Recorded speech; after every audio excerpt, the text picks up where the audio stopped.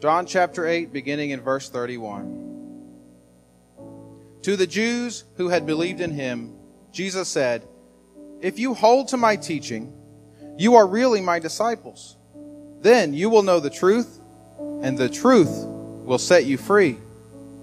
They answered him, "We are Abraham's descendants and have never been slaves of anyone. How can you say that we shall be set free?" Jesus replied, "Very truly I tell you, everyone who sins is a slave to sin. Now a slave has no permanent place in the family, but a son belongs to it forever. So if the Son sets you free, you will be free indeed. I know that you are Abraham's descendants. You are looking for a way to kill me, because you have no room for my word.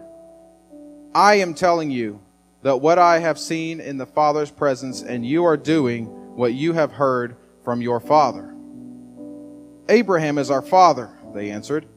"If you were Abraham's children," Jesus said, "then you would do what Abraham did." Now let's skip down to verse 48. The Jews answered him, "Aren't we right in saying that you are a Samaritan and demon-possessed?" "I am not possessed by a demon," Jesus said, "but I honor my Father, and you dishonor me. I am not seeking glory for myself, but there is one who seeks it, and he is the judge. Very truly I tell you, whoever obeys my word will never see death." Now skip down to verse 54. Jesus replied, "If I glorify myself, my glory means nothing. My Father, whom you claim as your God, is the one who glorifies me. Though you do not know him, I know him. If I said I did not, I would be a liar like you. But I do know him and obey his word. Your father Abraham rejoiced at the thought of seeing my day. He saw it and was glad." "You are not yet 50 years old," they said to him, "and you have seen Abraham?" "Very truly I tell you," Jesus answered, "before Abraham was born, I am." At this, they picked up stones to stone him, but Jesus hid himself, slipping away from the temple grounds. Now let's say our scripture declaration together. Lord, we honor your word to us. May your truth become our heart's pursuit and our life's practice. Pray with me. Heavenly Father God, thank you for your word. Thank you for this time. Thank you for being who you are and creating us just to love us. God, bless the rest of this time. Bless the opening of your word, and bless each one of the viewers at home watching this. May they be touched by you today through this message. In your holy name we pray. Amen. Well, everyone, thank you so much for joining us together today here online. I'm excited about continuing to share with you and getting this opportunity, unique as it is, to be able to connect with you online is very different, but yet at the same time, it is its own exciting venue. And I'm excited today to be sharing with you around Palm Sunday, as well as around the passage of Scripture that Eric just read.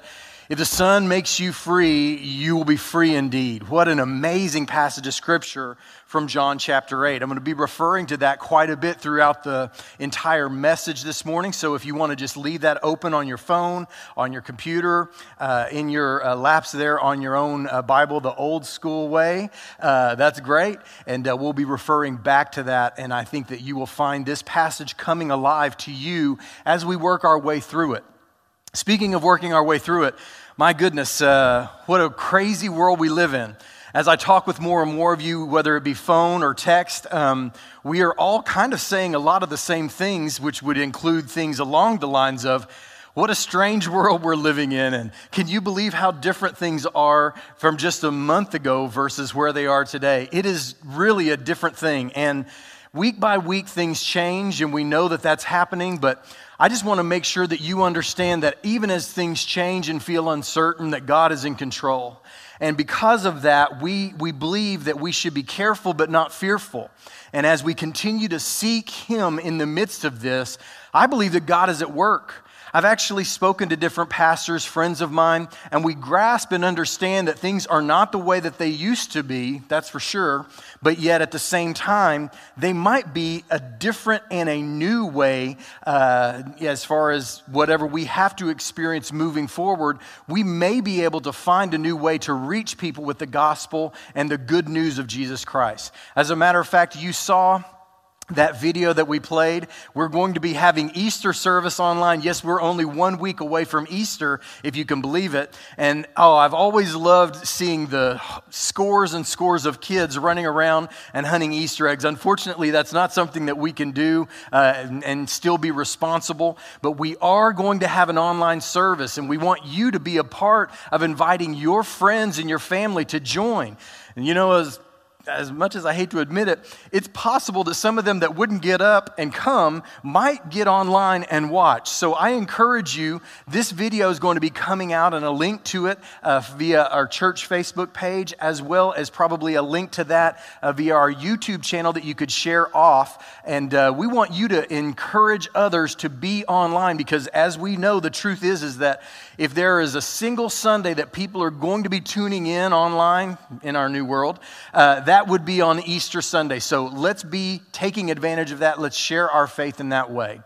And let's also not forget to be continuing to hold up people. We have a lot of people in our own congregation, the EHC community. We have a lot of nurses and people that are, dealing with people face to face. We even have one lady who is out there in the parking lot tent that they have set up to do the drive-through testing. And so we know that that's a serious concern and a serious issue, and we want to make sure that we're doing everything that we can to hold those people up in prayer, not knowing what the next few weeks hold. We do know who holds those next few weeks, so let's continue to lift one another up in prayer. And you've probably even heard this past week that they are saying every time you go out, you should probably wear a mask. And so I will tell you that there are a lot of things as far as different kinds of masks that are showing up online, pictures of people getting out. And some of you are doing it well, and some of you are not doing it so well. And I want to just be the voice of reason. I want to be the person who helps you to understand how to do wearing masks out in public well versus not. So I've got a couple of pictures as a little tutorial for you. I want you to kind of follow along and make sure you take notes if you're one of these people, all right? So you can take a look at this mask here. This is not good. I just want you to know. Now, the chest hair showing and the shirt being unbuttoned to your navel, I'm for that. I'm with that. That's a great idea. I love it, especially if you can't grow hair here. At least show them you're still growing it here, you know what I mean? But this is not a good look for you. Don't be somebody who's trying to call attention to yourself with your face mask, all right? So don't do that. Next one, let's take a look here. The guy on the left, I mean, my goodness, come on. As my daughter says, rule number one is never play yourself, but congratulations, guy on the left, you played yourself. I mean, you look like a dog, so be careful with what you choose to do, okay? And the lady on the right, hey, I'm all for those beautiful boots, but let me just say the sexy boots probably don't work with an Outbreak suit. It's just me. All right, maybe I'm wrong, but I think personally, you're probably giving something away with the Outbreak suit that is not overcome by the boots. So just consider you're probably putting yourselves and your ankles at risk for not a lot of return. You know what I mean? All right, let's check out this next one here. Some of you people, you have Halloween masks and you think it's okay. It's not okay. This is scary. Like, if you see a small child, you're going to scar them for life. Don't do that, okay? Don't do that. Please, all right? Let's go to this next slide. Speaking of small children, I believe, no, this is not for small children, but I'm just going to be the public service announcement. You may have a problem if this is what your mask looks like. If you've put in a hole in the middle for your cigarette, that may be an issue that you need to address, okay? All right, let's check out this next one. This is where we're speaking of children. I don't want to tell you how to raise your kids. Okay, I'm not going to do that. I'm just going to tell you, as a parent who has a youngest child who is 19, I'm already paying for some of the psychological counseling and healing that I inflicted on my kids. They're not that forgiving, really. Their children are not. They're going to hold you responsible for a lot of things, about half of which you actually did. And this is probably not a good idea for you to do your kids this way. Whatever you think is a good mask for them, be careful and cautious. And you know, you may even want to just let them do their own, like this next slide here.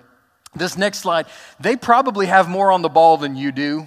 So just let them do their own thing and encourage them, and take a picture and send it to the grandparents, all right?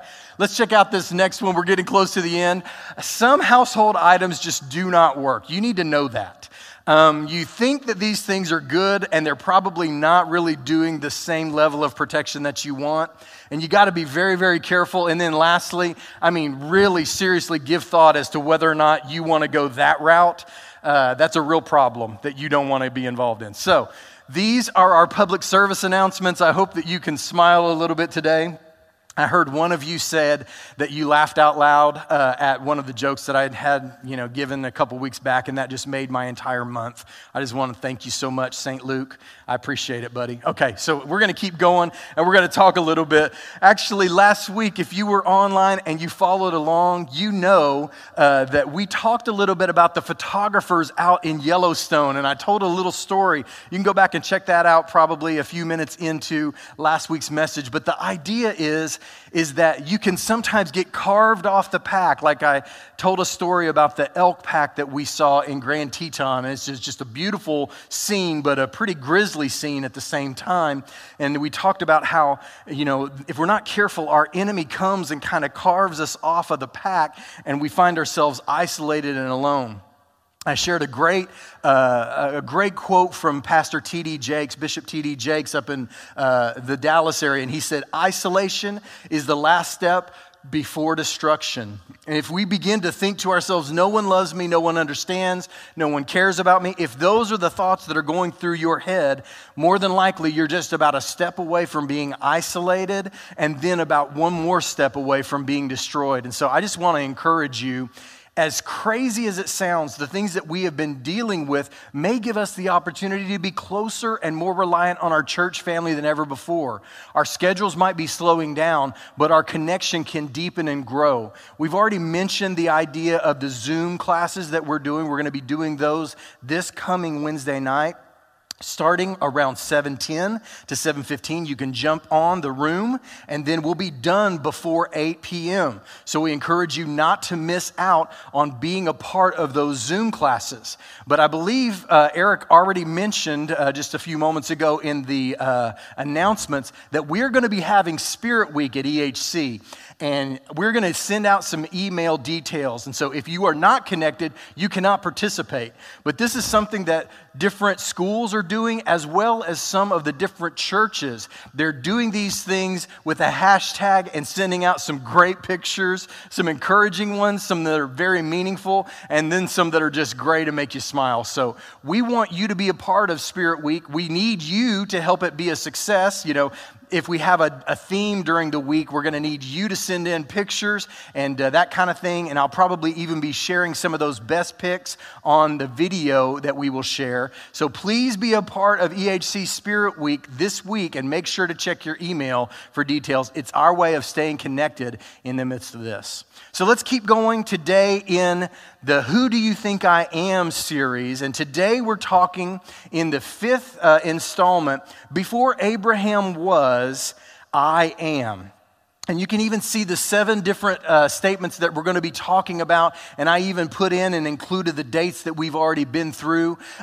We talked about the bread of life on the 15th. We talked about the light of the world on the 22nd. We talked about the good shepherd last week. And then today, I'm going to be speaking about before Abraham was, I am. And you can see a couple of the others that are yet to come, all of them going to be things that will be an encouragement and a blessing to you. And so I encourage you to be a part of this. But this particular statement that I'm sharing and that I'm going to be including in this 7 I am group is this one: before Abraham was, I am. And this is a passage that some people do not necessarily include in the I am statements of Jesus. But R.C. Sproul, a great theologian and a great Bible teacher and preacher, on his podcast that he shared, had a great quote that I wanted to give to you and wanted to share with you. I think this should be included in the list of I ams, and I personally think that this is the most dramatic of all of them. And this is from the Renewing Your Mind podcast. And what Jesus was saying in the passage of Scripture that you heard Eric read just a few moments ago was that when Jesus speaks to his opponents and his enemies that he's speaking to, people that have made themselves his enemies, not that he wanted to be their enemies, but as he speaks to them, he says, you know what? Abraham rejoiced to see that I was going to come in the flesh, that I, the Son of God, would come and I would fulfill all of the Scriptures. And in the process of him saying that, Abraham rejoiced to see my day. He saw it and he was glad. And then the Pharisee said, what? You're not even 50 years old.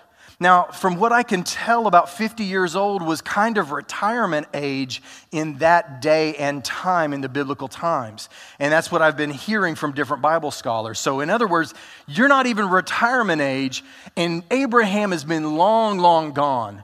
But notice what Jesus says. He says, before Abraham was, and he doesn't say, I was, or I had been. He says, no.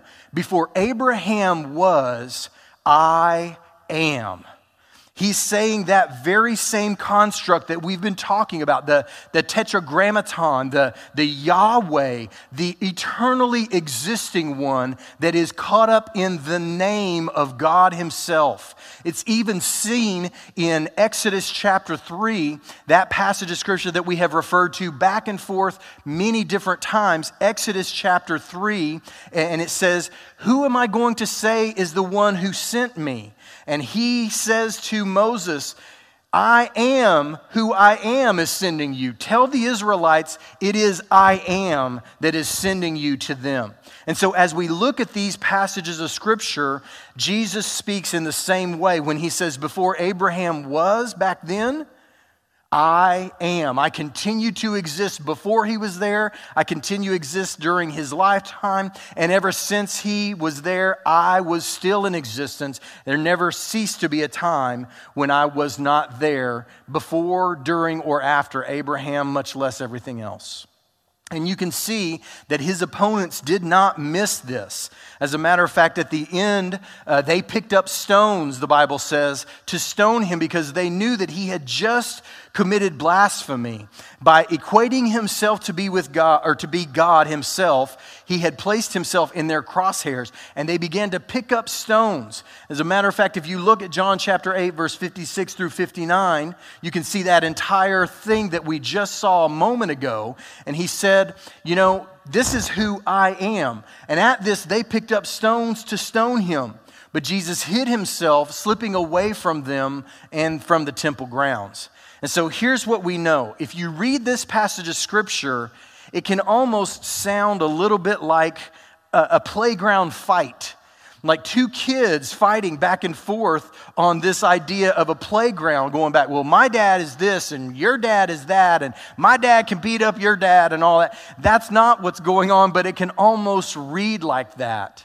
But I want to tell you some very important things that you can take from this passage and grasp and go forward with. And let's begin with something to learn. Here is our something to learn. That Jesus attacks the worldview of the Jewish leaders. He is a person, and that worldview is that a person is not born into right standing with God. This is so important and so vital. Here's what they are basically thinking. Because we're God's chosen people, we will always be God's chosen people. No matter what we do, no matter how we act, no matter whether we care about God or not, we are God's chosen people, so we will always continue and always remain God's chosen people. And Jesus was like, I can't believe that you think that you are pleasing to God when you don't care about the people that God cares about. You don't care about the things that God cares about. You don't pursue the righteousness. As a matter of fact, these are really terrible people. And I don't want you to miss this. As they go back and forth, Jesus does not back down from these people, and he keeps going at them, and he goes at them strong, and he goes at them hard. But just don't miss this. The Pharisees were not good, but misguided people. They were not people who were good people, but just kind of got off track a little bit. These are some really terrible people. As a matter of fact, they're power hungry, they're oppressive bullies, they're rotten to the very core of who they are.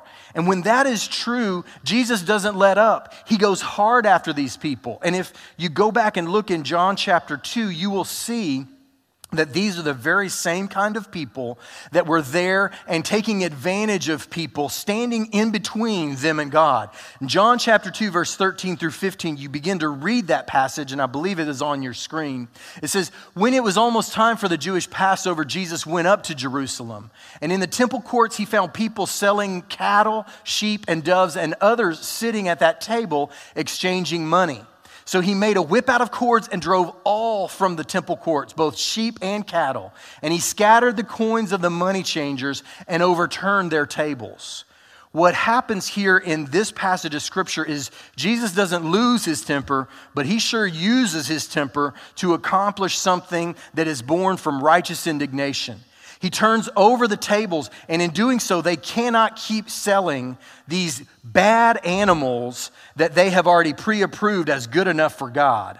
And not only that, but they are taking and changing the money, and they're getting a horrible exchange rate. You know, they'll say, we'll take this filthy, dirty Greek money that you've got here, this Roman money that you're taking, we're going to use it, but we're going to give you good, clean Jewish money. But unfortunately, it's going to take 5 of these to take 1 of these. And so you get soaked twice.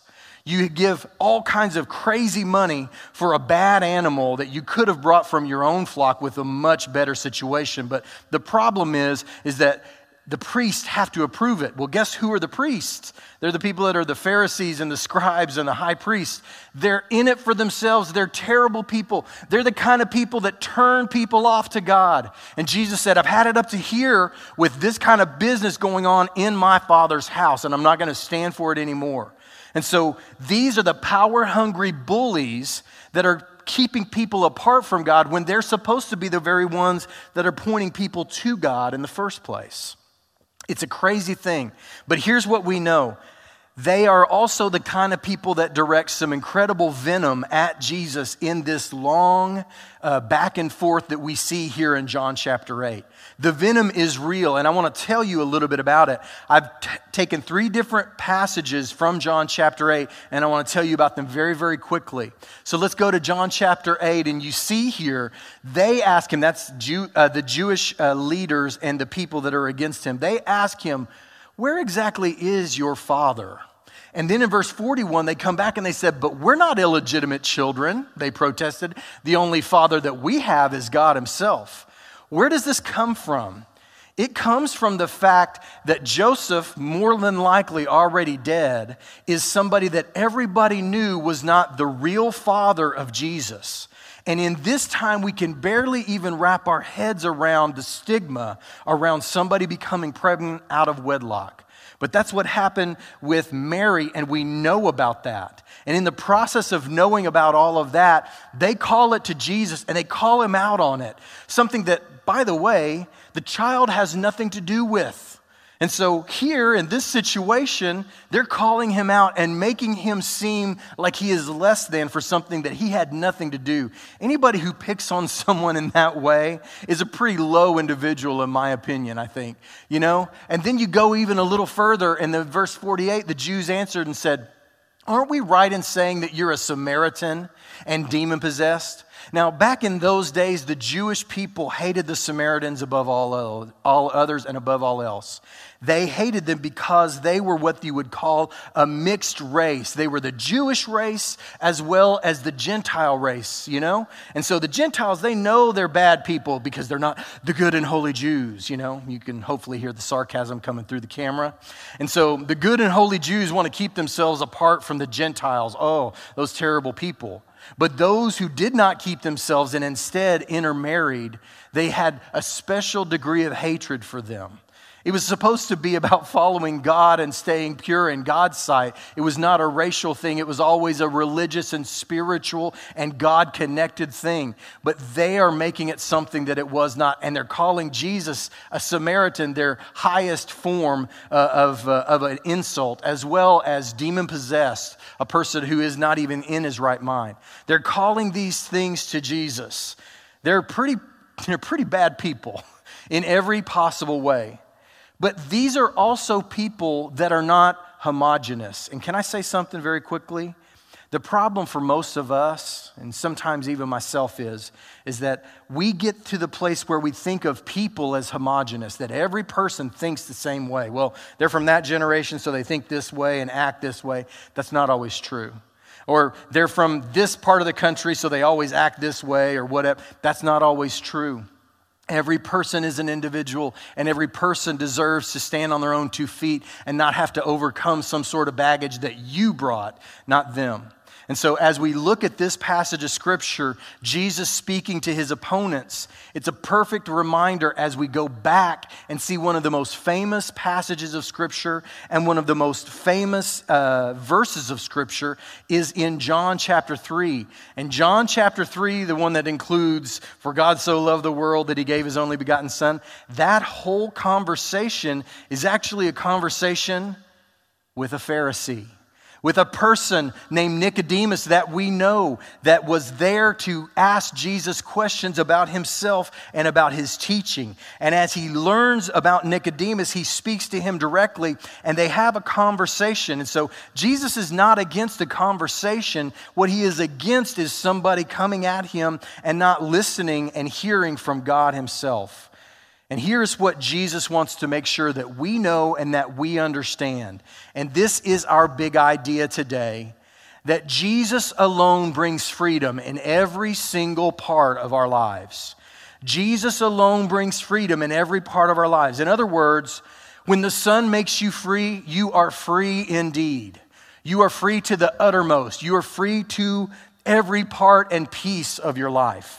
And so this is our big idea, and I want to talk a little bit about what Jesus is saying when he's saying, "Before Abraham was, I am." So here's the very first thing that Jesus is speaking about. He says that we all need a Savior, no matter what we think our morality is or what we think our nationality is. You see, these men had faith that since they were Jews, then they were God's chosen people. They also thought themselves to be on a higher moral ground than anyone else. But what God himself was saying in Jesus Christ's person was this very thing. You think you're for me, but you're not. You think you know me, but you don't. You think you're a child of Abraham, but you might be the lineage of Abraham, but you have nothing to do with who Abraham was. He says, before Abraham was, I am. I know Abraham. I saw him. I know every part of his being. And everything that you claim about yourself is nothing like what Abraham was. Don't miss it. Don't forget it. Don't find yourself thinking because of my nationality, because of my morality, I'm good enough. Hey, I'm good enough. Well, man, Jesus is really going to be sad. I mean, why did he even come if we didn't all need a Savior? Seriously, do you think that you and I are good enough? Because I know for a fact that I am not good enough to save myself. If you haven't clued in, if you are still a person who often says, well, I'm not as bad as old so-and-so, great. Who is old so-and-so again? And in the grand scheme, why do they matter? You and I compare ourselves sometimes, our morality that we get up on like a high horse, we forget that doesn't matter to God. That does not matter in the least to God. The most important thing that we grasp is no matter who we are, where we're from, what we've done or what we haven't done, that God has provided a Savior because you needed it. And so did I. I need a Savior. I can't do it on my own. And so thank God that he sent his Son to come and give me what I needed and couldn't provide for myself. And by the way, the reason that he was qualified was because he existed before time. because he stepped out of eternity and stepped into our world enough to lay his life down. This is who he was. This is what he did so we might be saved. And before you get it twisted, I want you to understand what Jesus said to those who are around him. He said to them, basically, if you've sinned, you are a slave to sin. Now, here's what I mean. Here's what Jesus means, and here's what I grasp and understand in my own person. I believe with all of my heart that the truth is that I can begin something, and I can begin to be a person who dabbles in a sinful thing or something bad, and it can become my master before I even grasp it or understand. It is so important that we grasp that we can become slaves to sin if we do not give ourselves fully over to God himself. And that's what they were saying. It's our nationality. We're Abraham's descendants. We've never been a slave to anybody. And Jesus says, what are you talking about? Everyone who sins is eventually a person who becomes a slave to sin. But if the Son sets you free, you will be free indeed. And yeah, I know that you're Abraham's descendants. I get it. You are of the physical line of the Jews, but you are looking for a way to kill me. You're not a spiritual person as much as you claim to be of God. You are not of God. You have no room for my word. The words that come directly from God is what he's saying. And last week I talked about that there are 3 items lost. That oftentimes in Luke chapter 15 we can kind of look at the 3 different stories, the 3 parables that are shared. And those 3 stories tell about loss. The coin got lost by neglect. The sheep got lost by wandering. And the son got lost by rebellion. Here is what I will tell you. The reason you need a Savior is because you probably fall into at least one of these categories. I would bet that more than likely you are like me. I've fallen into all 3 at least once in my life. Probably at least once in the last year, okay? So I've gone my own way because of rebellion. I've gone my own way wandering. I've neglected the important things of God when I should have been paying closer attention. Here's what I would say to you. These are the reasons that you need a Savior. Because by neglect or wandering or rebellion, you have found yourself as a slave to the things that you thought you had under control. But you didn't. They were controlling you. And so this is why we need a Savior. Now the second thing, after just simply saying, I'm not going to be able to rely on my nationality or my morality, even if I'm a Jewish person in God's chosen people, it's not enough. Even if I am better than my neighbors or everyone else I know, it's still not enough. The second thing that Jesus is saying is this, that freedom comes from making and continuing to make right choices about who, or that capital W, the who is our Lord. And this is what I'm trying to convey to you. Many times in the New Testament, the Bible has a tense of verb that basically means you begin an action and you continue it and you keep on doing it and you keep on doing it and you keep on doing it. In the Greek, it is called the aorist tense. A-O-R-I-S-T, aorist tense. And in this type of passage, when he talks about following God or walking in the light in 1 John, he doesn't mean walking in the light for a little bit of time or for a short span. He says, as you walk and continue to walk in the light, as you sacrifice and surrender and continue to sacrifice and surrender yourself to God, these are the things that bring you into fellowship with God. These are the things that keep you from becoming a slave to sin, as he's already spoken about. And let me just say something real quick. All right, hopefully you'll remember it in this way. Y'all check out this picture that I've got here. You guys have all seen this movie, right? Forrest Gump, right? And you know as well that life is like a box of chocolates. I have no idea how good that sounds. Probably terrible because it sounded pretty terrible already. Probably not coming over YouTube, but I sounded great. Okay, I sounded terrific. It's just a problem with the connection, right? Now, what else does he say? Mama always said that stupid is as exactly as stupid does, right? Can I just tell you something? If you and I keep doing dumb things in our world and in our life and in our families and in our jobs and in our finances, if we keep doing dumb things, if we keep doing these things that put us in chains, it is not our decision, and it's not a weakness of God. It is a lack of surrender and a lack of continuing in what we know we should do. For most of us, we begin something and we gain all of the benefits. And the problem is that we come to think to ourselves, well, I think I've got things under control, so I probably don't need to rely on God quite as much. And when Jesus speaks to his opponents and says, you're slaves to sin, and they're like, no, we're good. We're good people. We're the good guys. And we're Jewish people at that, And then he says, no. You keep making bad decisions and choices that take you out of God's favor. And then you wonder why you don't have God's favor or presence in your life. I'm here to tell you that for us, we can't continually walk away from God without it having bad and negative effects on us. We are supposed to walk and continue walking in the light as He is in the light. And in the process of that, the blood of Jesus Christ, God's Son, cleanses and keeps on cleansing us from all sin. That's from 1 John. And so I just share with you, be careful that you don't make those same mistakes over and over that bring you out of God's favor. The third thing that we're talking about, what Jesus is saying, the very third thing and the last thing that I want to share, as a man, and I put capital M, as a man different from every other that you've ever met, what you do with Christ is everything. What you choose to do, what you choose to believe about Christ is everything. I said that idea of who you make Lord, the who or the who. You can choose the who, but it had better be the who with the capital W that you make Lord, or else you are going to find yourself making lordship out of people who are not worthy of it, out of things that are not strong enough to sustain you or them. And here is what I would say, no matter what, you and I will always choose, so we had better choose wisely.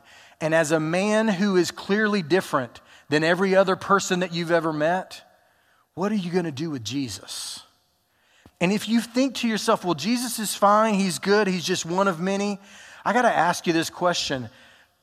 Who is the one who you are going to choose, because you will choose one above all else? As Jesus Himself said, you will cling to one and hate the other, or you will despise the one and cling to the other, but you cannot serve God and this world that we live in. And I'm here to tell you, for me and for you, the who that we must serve and that we must cling to is the who of Jesus Christ.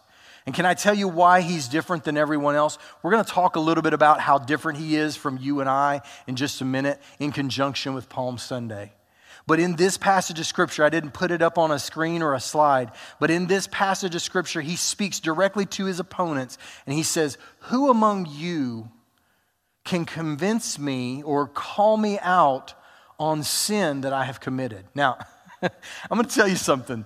I don't ask that question. I sure don't ask it of my enemies. I don't even ask it of my wife. I mean, she's got a list, right? I mean, you got a list, I've got a list. We understand. You don't ask somebody, well, who in this group or who among you would say that I've sinned?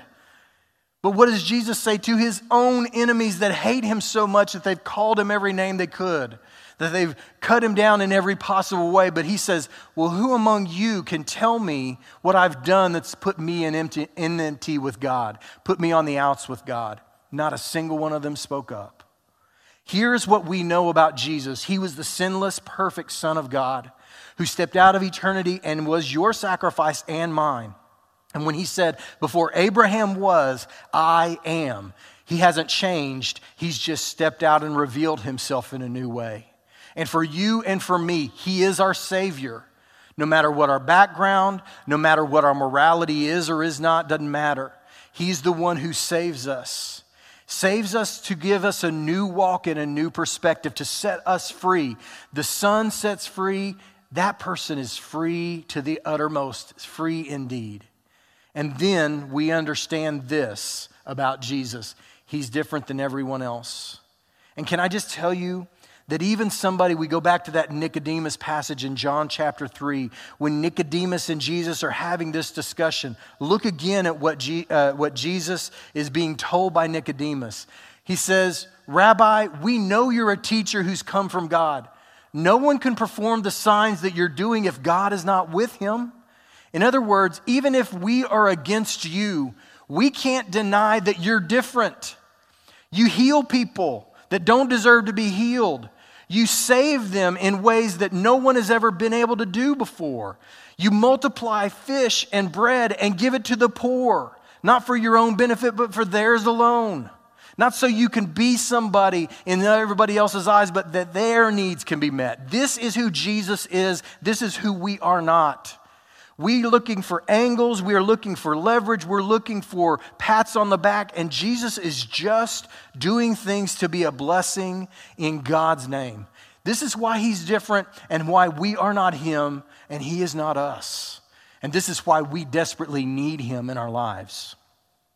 And in Palm Sunday, we are reminded that as Jesus walks that road into Jerusalem, he walks in with the full knowledge of a couple of things. The first one is that those people who are celebrating him are going to be people that do not celebrate him for the entire week. As a matter of fact, some of the voices that are being yelled, and they're singing Hosanna to the Son of David, and they're screaming out Hosanna. Some of those very same voices are the same people that will be yelling out crucify him on Friday. And yet he walks in and he celebrates with those people because he has love and forgiveness and understanding for them that we can't even fathom or grasp. And by the way, he walks into Jerusalem on Palm Sunday knowing full well exactly what he's walking into. He knows that as he walks in on Sunday, he ends up dead on a cross and in a tomb on Friday. But he goes anyway, not for himself, but for you and for me. This is why he's Jesus. And this is why he is different than any man you've ever met in your life. And can I just tell you, wherever you've been and whoever you've been, whatever your background and whatever you have done, it does not matter to him. He loves you. And if you've been the one who said Hosanna, but then said crucify, he still loves you. He does not want you to be cast out. He wants you to be brought into fellowship with him. And even these people in John chapter 8, his biggest opponents and his biggest critics and the mean, rotten to the core people, he says something to them that throws us a lifeline that we've got to grasp. And I want you to hear it very clearly. It's in John chapter 8, verse 27 through 30, and it's up there on the screen. It says, they did not understand that Jesus was telling them about his Father. So Jesus said, when you have lifted up the Son of Man, then you will know that I am he, and that I do nothing on my own, but speak just what the Father has taught me. The one who sent me is with me. He has not left me alone, for I always do what pleases him. And even as he spoke, many believed in him. Here's what you have to grasp and what I want to communicate to you. He's telling them something that we need to hear. He's saying, there are things that you don't believe about me now. But when the Son of Man is lifted up, he calls himself the Son of Man. And when he talks about being lifted up, many people would have grasped that he was talking about being lifted up on a cross. And he says to them, when I have been lifted up, you're going to understand things about me that you don't believe or understand now. In other words, hindsight will be 20/20 for you. And when that happens, come to me because I'm ready to forgive. He comes into Jerusalem on Palm Sunday. People are singing Hosanna. Some of the same are yelling crucify on Friday. And some of those very same people, I have no doubt in my mind, are in the crowd when Peter begins to preach on that very first Pentecost. And when he says, you need to repent for what you've done to Jesus and accept him as God's perfect Son, the Messiah. The one who, when he said, before Abraham was, I am, was not lying, was not blaspheming, because he was telling the truth. Then come to him, and some of them did, I have no doubt whatsoever. Here is a beautiful reminder. You and I need a Savior. no matter what. And Jesus is that Savior. And even when we have rejected him, even when we have called out crucified, when we were thought to be his friends, said we were his friends, he is willing and ready to forgive and welcome us back. It is beautiful to be reminded that this is who he is, and this is who we are not, and this is why we desperately need him so much. All right, so let me just share with you very quickly. In our world today, the coronavirus situation, and I always try to bring back the messages to the things that are going on in your life. And I know that in many ways, things have paused. Things have stopped. Things have kind of felt like a pause button almost worldwide. Nothing happening on its regular schedules or regular times or regular levels of urgency. Everything's kind of slowed down and paused. And what I would just say is, as bad as things are and as bad as things can be in the next few weeks or whatever changes, it would be a crime for us to have a moment to step out of our world and out of our lives and then not let God do a work in us. I mean, he literally has our attention, and some of us, some ways that we have never given it to him before. In ways that we are uncertain about the future. We realize that that need has always been there, but now it feels more urgent than ever. Here's what I would say. For you and for me, maybe it is time for us to, as we have stepped out of our normal routines, to step towards the God who provided a Savior. The God who stepped out of eternity so that he could reach you no matter who you've been, where you come from, or what you've said against him. It does not matter. He is that forgiving and that loving, and he wants you to be with him. Here is how you apply this message. Ask yourself what you've learned from our new normal. Just ask yourself, what have I learned already from my new normal? And can I just tell you something? Maybe you know that there's a habit in your life that needs to stop or needs to begin. Maybe there's an attitude that you have that has been the characteristic or even the mindset that you have for or against people or for or against situations. I don't know all that is happening in your world. Maybe you're making some decisions that you know are taking you down a path, and maybe you should be very grateful for God hitting the pause button so you didn't go all the way past the point of destruction. I don't know what's happening in your world, in your private world, but here's what I do know. The God who loves you has given us a moment to rest and wait. And I would encourage all of us to say, okay, God, what do you want me to do? What is my new path that you want me to walk? Very quickly, I want to just say something. This is an old quote that I have shared many different times. And that is, when is the best time to plant a tree? Maybe you've heard me speak about it. The best time to plant a tree was 20 years ago. And the second best time is today.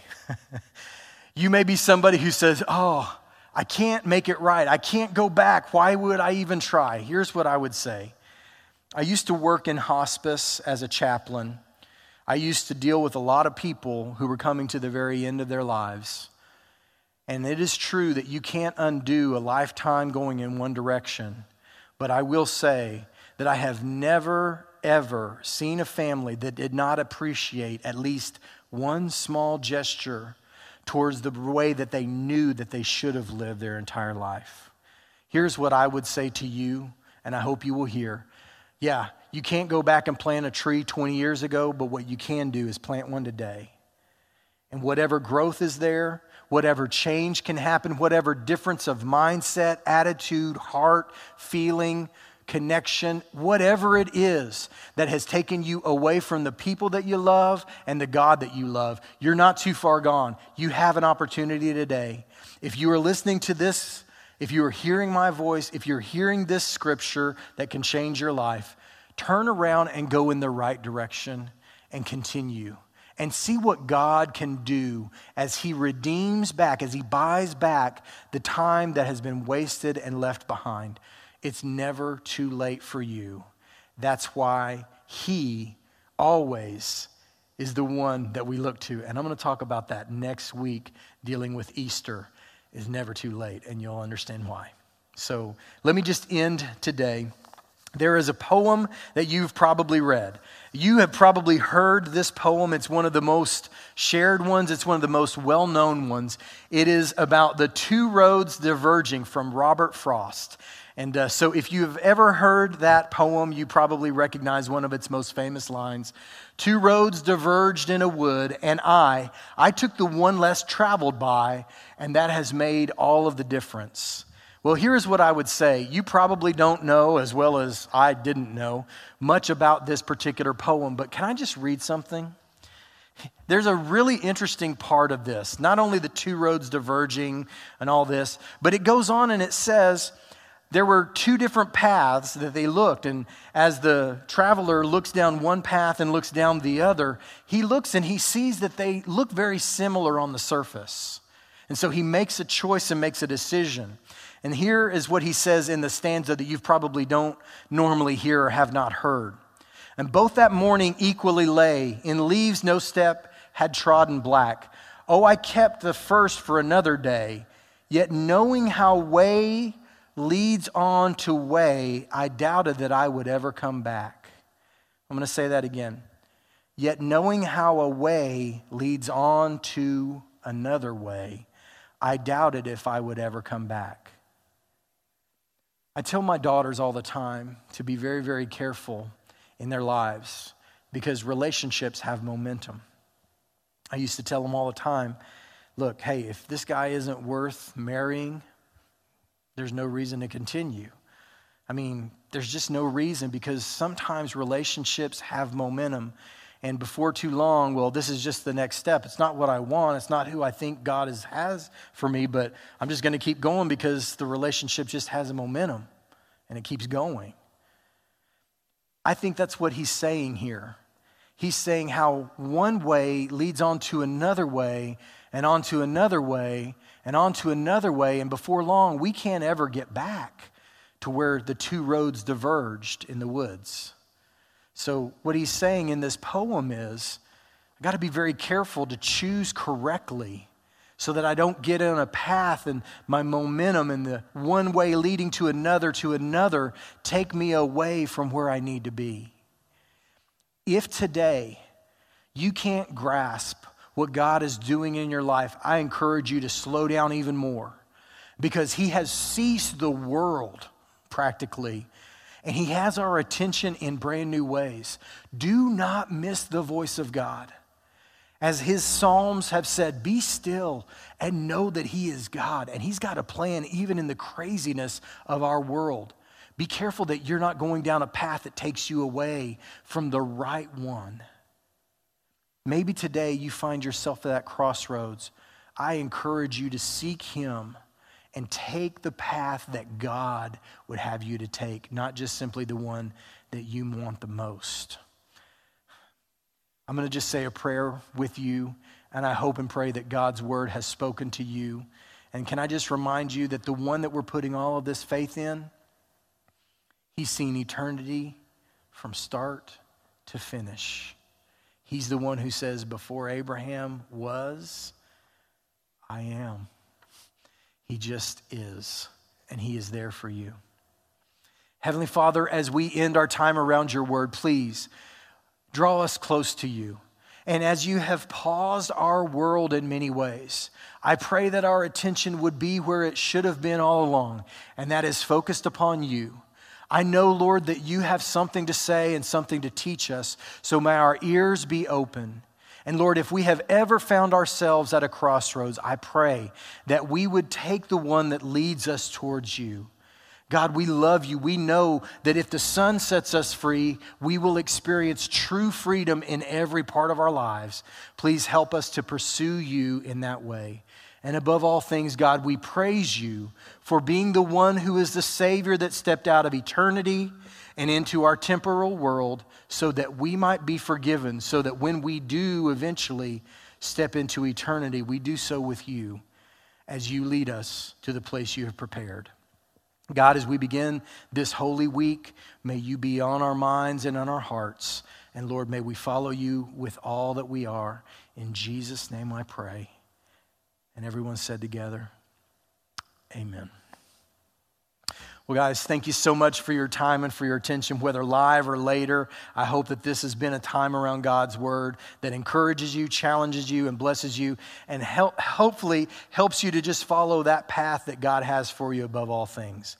Don't forget to connect with us. We were looking forward to EHC Spirit Week during Holy Week. I think it's going to be something you really enjoy. We want you to be a part of that, so make sure and connect with us via email or via Facebook. And we're going to end the way that we always do. We have just heard God's word. Now let's go live it. We love you. God bless you. Be safe.